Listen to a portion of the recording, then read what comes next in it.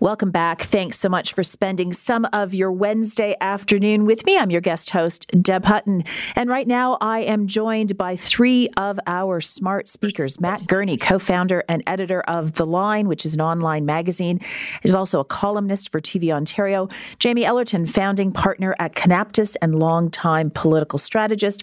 And Faye Johnstone, co-owner and executive director of the consulting firm Wisdom to Action. Welcome to all of you. Let's get going right off the top with a topic I was just discussing with Brian Lilly. He authored a column in the Toronto Sun that says TDSB calls education a colonial structure centered on whiteness. It's based on a paper that was done by 4 employees of the board, 2 principals, an education consultant, and a teacher. It's called Facilitating Critical Conversation. Brian's challenge with this, to say the least, and mine as well, is that some of the core principles stated as core principles in this document are all around the notion that our school system is, quite frankly, inherently designed for the benefit of the dominant culture. In other words, white individuals, that education is a colonial structure that centers on whiteness and Eurocentricity and therefore must be actively decolonized. Matt Gurney, I'm going to start with you for your thoughts. Your kids are in the system here in the city. How do you react to it? Honestly, to the greatest extent possible, I don't. Not only do I have 2 kids in elementary school, I have a wife who's an elementary school teacher. There's a pretty high rate of just gobbledygook communications that sort of either come home on printed sheets or get emailed to us. And I look through it and I figure out like when pizza day is and like when volleyball tryouts are, and I put those in the calendar, and the rest I just ignore. There is, and this is not just in school boards, although school boards are particularly controversial, but a lot of companies out there as well have probably, in a well-meaning sense, have decided that they want to be modern and inclusive workplaces. So they establish budgets to go out and support those initiatives. And those budgets probably accomplish some worthwhile things, and some percentage of those budgets get directed to things like this. I don't really know what to do with this. I know that the school board has already said it's going to be withdrawing it. I'm just going to make sure my kids can read, write, and do math. Like, that's where I'm going to focus. So, Jamie, I'm not as passive as Matt is on this particular topic. And part of the reason for it is because my kids' education is not in great shape. They have teacher absences. We're going to talk about the teacher shortage in a few moments. They have teacher absences constantly. We talk about how we've got a challenge in the classroom with discipline and with kids who have unique learning disabilities who aren't serviced. And yet we've got 4 people doing something like this, which has nothing to do with what the board is responsible for, in my humble view. Yeah, when you kind of read Brian Lilly's report, this sounds like something that should have been more of a sociology paper in university and maybe discussed at some forum. And I think if you kind of start at like core principles, an education system, of course, is going to teach societal standards and norms to kids, and that's how we educate the next generation and prepare them for their life as adults. But I think where this one definitely crosses the line is like it's not looking to, say, address historical wrongs and some of the systemic racism that genuinely exists in Ontario. It reads more like a radical manifesto designed to create revolution from within. And I think that's not going to sit well with people. And I think especially if you look at it from like a persuasion and how you're teaching people and engaging people with these concepts, putting it as a core principle sounds like it's 100% set in stone, not up for debate, and it becomes more of an exercise in groupthink. This is what you have to officially say in official channels. And I don't think it's going to win over any allies, as the authors may have thought they were doing in putting this forward. Well, and Faye Johnstone, I mean, it's aside from everything that Jamie said, which I agree with, if this was a document to say, how do we ensure that our teachers in the Toronto District School Board reflect diversity? Those sorts of hiring type, here are the principles for our hiring practices, as an example, I might be less exercised about it. But that's not what this is. And that is not what the school board is supposed to be doing. Absolutely. And I think gobbledygook was a great line from Matt, and I would agree. But I do think the intent underneath this matters. When I read this, I read it as an intent to help adapt an education system that was not designed for Black students, Indigenous students, for gay students or trans students, and all those other young folks who don't feel as supported or seen in the classroom. I think framing it as core principles is a little bit of a messy way to put it forward, and I think I would probably take this out of the ivory tower and bring it to something more concrete. But I do think, our schools do not serve all young people equally. And there's a lot of kids who need more support and aren't safe in the classroom. And so that's what we need to get back to. And we need to take this out of an abstraction that does indeed feel like would fit better in a gender studies program. All right. So one of the other challenges we have, as I just referenced, is that we do have a tremendous teachers shortage in this province. It's not looking like it's going to get any better. The province says it's coming forward with some announcements. So I'm going to give the three of you an opportunity to say what the province should do to address the teachers shortage. Matt, you get to start.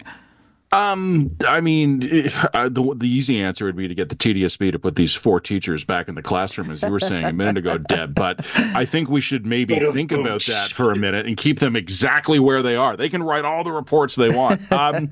It's a lot of it comes down to pay. And it's really interesting because, my wife is a teacher and she's been in the industry, 10, 15 years. And I remember when she was graduating from school, the problem was that we had an oversupply of teachers, that there were so many teachers' colleges that were cranking out graduates faster than we could place them, that the province actually doubled the number of years that you had to go to school to become a teacher.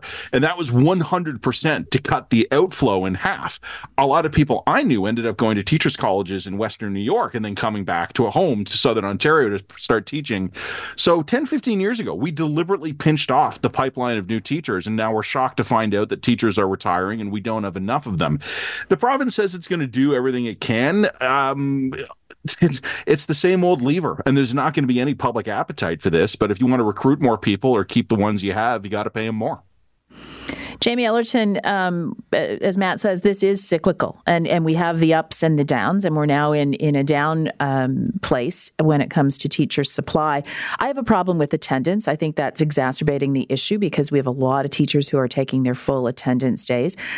Back when we dealt with this, when I was working for Mike Harris, we actually allowed for non-certified teachers to teach things. The example we used to always use was you have someone who is a mechanic come in and teach shop, a bit of an outdated reference. But so, bring it to 2024. Are there examples where we can have non-certified teachers actually in instructional modes, particularly in high school? Is that one of the suggestions we can make?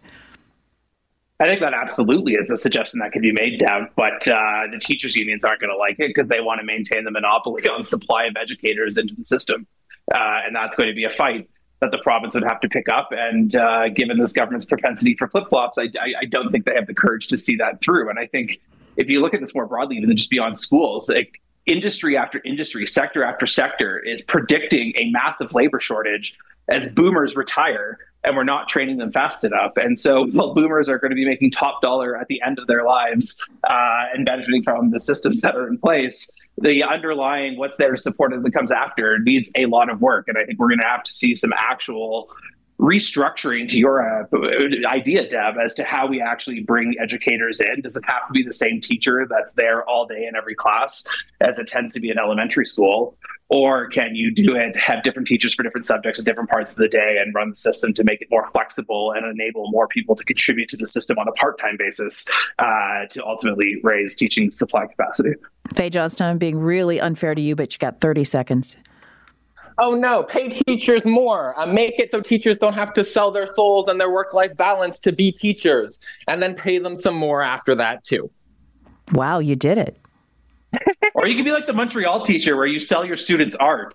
Yes, exactly. You completely put things on the table. I disagree with Faye, but you did it in the time frame. So kudos to you. Coming up after the break, we're going to discuss whether Ottawa needs a new ombudsperson. Really? Another new position? Matt Gurney, Jamie Ellerton, and Faye Johnstone. They'll stick around and we'll discuss that and much more. You're listening to The Rush with guest host Deb Hutton on News Talk 1010. Welcome back. You're listening to guest host Deb Hutton, joined by three of our smart speakers this afternoon. Matt Gurney, co-founder and editor of The Line, an online magazine, and a columnist for TV Ontario. Jamie Ellerton, founding partner at Canaptus and longtime political strategist. And Faye Johnstone, co-owner and executive director of consulting firm Wisdom to Action. Where do I want to go next here, guys? Why don't we go to the Liberals and the carbon tax? I asked our panelists, I think yesterday, what they thought of the Ford government's omnibus legislation, and in particular, the part of it that will call for a referendum by any government before they introduce into the province a carbon pricing system. And I actually asked the question, is it gimmicky, is it good politics, or is it both? So I'm going to argue it is both, because it was obviously aimed at trying to find out where Bonnie Crombie stands on a carbon tax. She's been asked about this now as a direct result of the referendum and a direct result of the work that the Premier did to try and get her to nail down a position. And she has said she comes from the Hazel McCallion school of thought that says, do your homework, do your research, they're going to study it, et cetera, et cetera. Matt Gurney, my problem with that is she's formerly a federal MP. She was formerly mayor of the city of Mississauga, one of the largest cities in our country, and she has now come through a leadership race and is Liberal Party leader. Shouldn't you at least have a principle-based answer to where do you stand on carbon pricing? I never invest our political leaders with too much assumption of principle. So I don't know if she should have a principled one. I think she should have a political one. And I think, I agree with you, Deb. And I remember not all that long ago. Well, I guess it kind of was a long time now. We're all getting old. I remember early in Kathleen Wynne's first term, there was a habit that I had identified in a column I wrote for the National Post at the time, was that any time an issue came up, it got punted to some kind of review or a committee or a task force or a panel. And I think that might have made sense. Probably not. But you could have made an argument for that. If Kathleen Wynne was a newly elected premier of a government that had just come in, replacing a party that had previously been in power, it was a lot harder to buy that Kathleen Wynne needed a lot of time to review Dalton McGuinty's decisions. I think it was an obvious attempt to punt and buy some distance from political problems here. Bonnie Crombie will have the benefit, in theory, of replacing a conservative government, of replacing Doug Ford if she's elected as premier. But I don't think she should get into the habit of just thinking anything even remotely complicated should be punted. I like it when politicians take bold stands, even if they're unpopular ones. I don't have to agree with them. I'm just tired of being offered up pablum all the time. Yeah, Jamie, I mean, I acknowledge my partisanship quite freely and quite often. You maybe don't even need me to acknowledge it if you hear me talk, but I do nonetheless. And so maybe I'm being overly partisan here. But when I said to Matt, principle-based, at least have the forethought on this question to say, look, we will have a pricing scheme, details to be worked out. Or I believe carbon pricing is doing what we need to do to combat the climate challenges we face. We'll work out something. When I say principles-based, just tell us one way or another where you stand. Yeah, this is nothing more than a political stunt in the government's legislation. It's designed to entrap Bonnie Crombie, and I don't think has fallen necessarily in it yet, but she's definitely stumbling around the margins of it. I think when you look at the kind of reality of the politics on this stuff, you have Alberta NDP leadership candidates running against a carbon tax, a consumer carbon tax, and talking how it's not doing anything to really advance climate action. And even if you listen to the economic theorists who actually put forward the carbon tax, they will tell you that the price on carbon has to be astronomically higher than what it is today to actually do anything to change anyone's behavior. Aside from just making you annoyed when you see it on your Enbridge gas bill every month or every couple months, depending what your billing cycle is. And so for Bonnie Crombie right now, I think she's probably trying to get her feet under her. She's probably trying to recruit some people back to Toronto who have been working in Ottawa and the Trudeau government for 8 years and trying to keep some allies there because she knows, given that she's essentially the leader of the minivan caucus and has very scarce resources, she's going to need all the help she can get in the interim as they build. And so this is a politician giving a non-answer trying to skate. She probably hopes that shows like this aren't going to talk about it beyond today's news cycle, and that she can punt on this longer term. But I think if you look at how deliberate the Ford government and the PC party has been in trying to define her as a tax and spend liberal and someone who's going to make the cost of living higher, this is not something that's going to go away.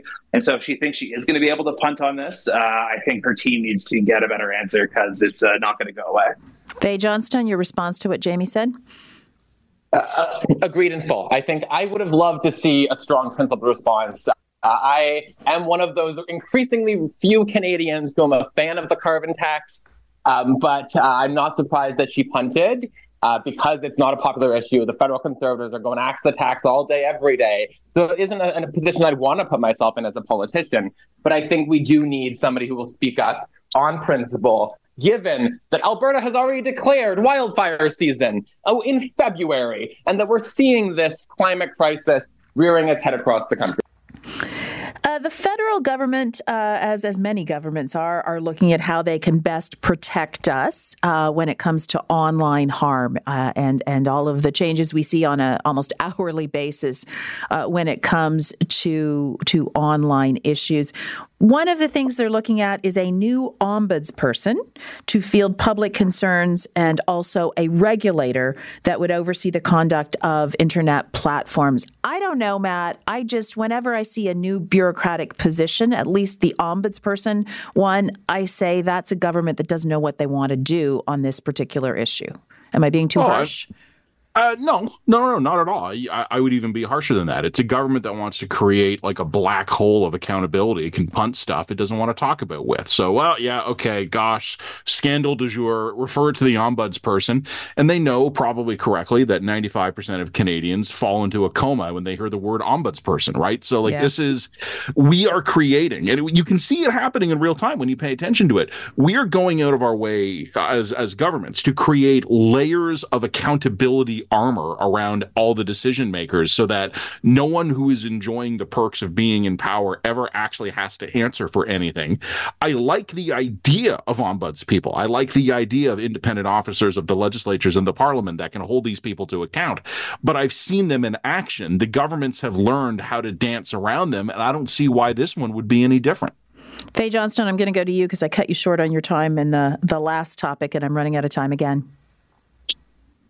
You know, my baseline here is I would really love to wake up, open my Twitter or what some people call X, and not see horrible, disgusting commentary targeted at me as a trans person. I don't care how governments solve that problem, but I know that online spaces are increasingly hostile to folks from marginalized communities. The kind of filth that gets sent our way is a nightmare. But at the same time, I don't have much faith an ombudsperson of any sort is going to actually crack into this. I think we need X and Facebook or Meta or whatever we call them to step in, and I don't think government's going to be effective as a mediator there. Jamie Ellerton, I'm cutting your time off, not even short, but thank you all for joining me. Matt Gurney, Jamie Ellerton, Faye Johnstone. Got through more topics than I sometimes do, so I did a better job than I often do. Thanks so much for joining me. Coming up after the break, we spoke earlier in the afternoon about a 4-year sentence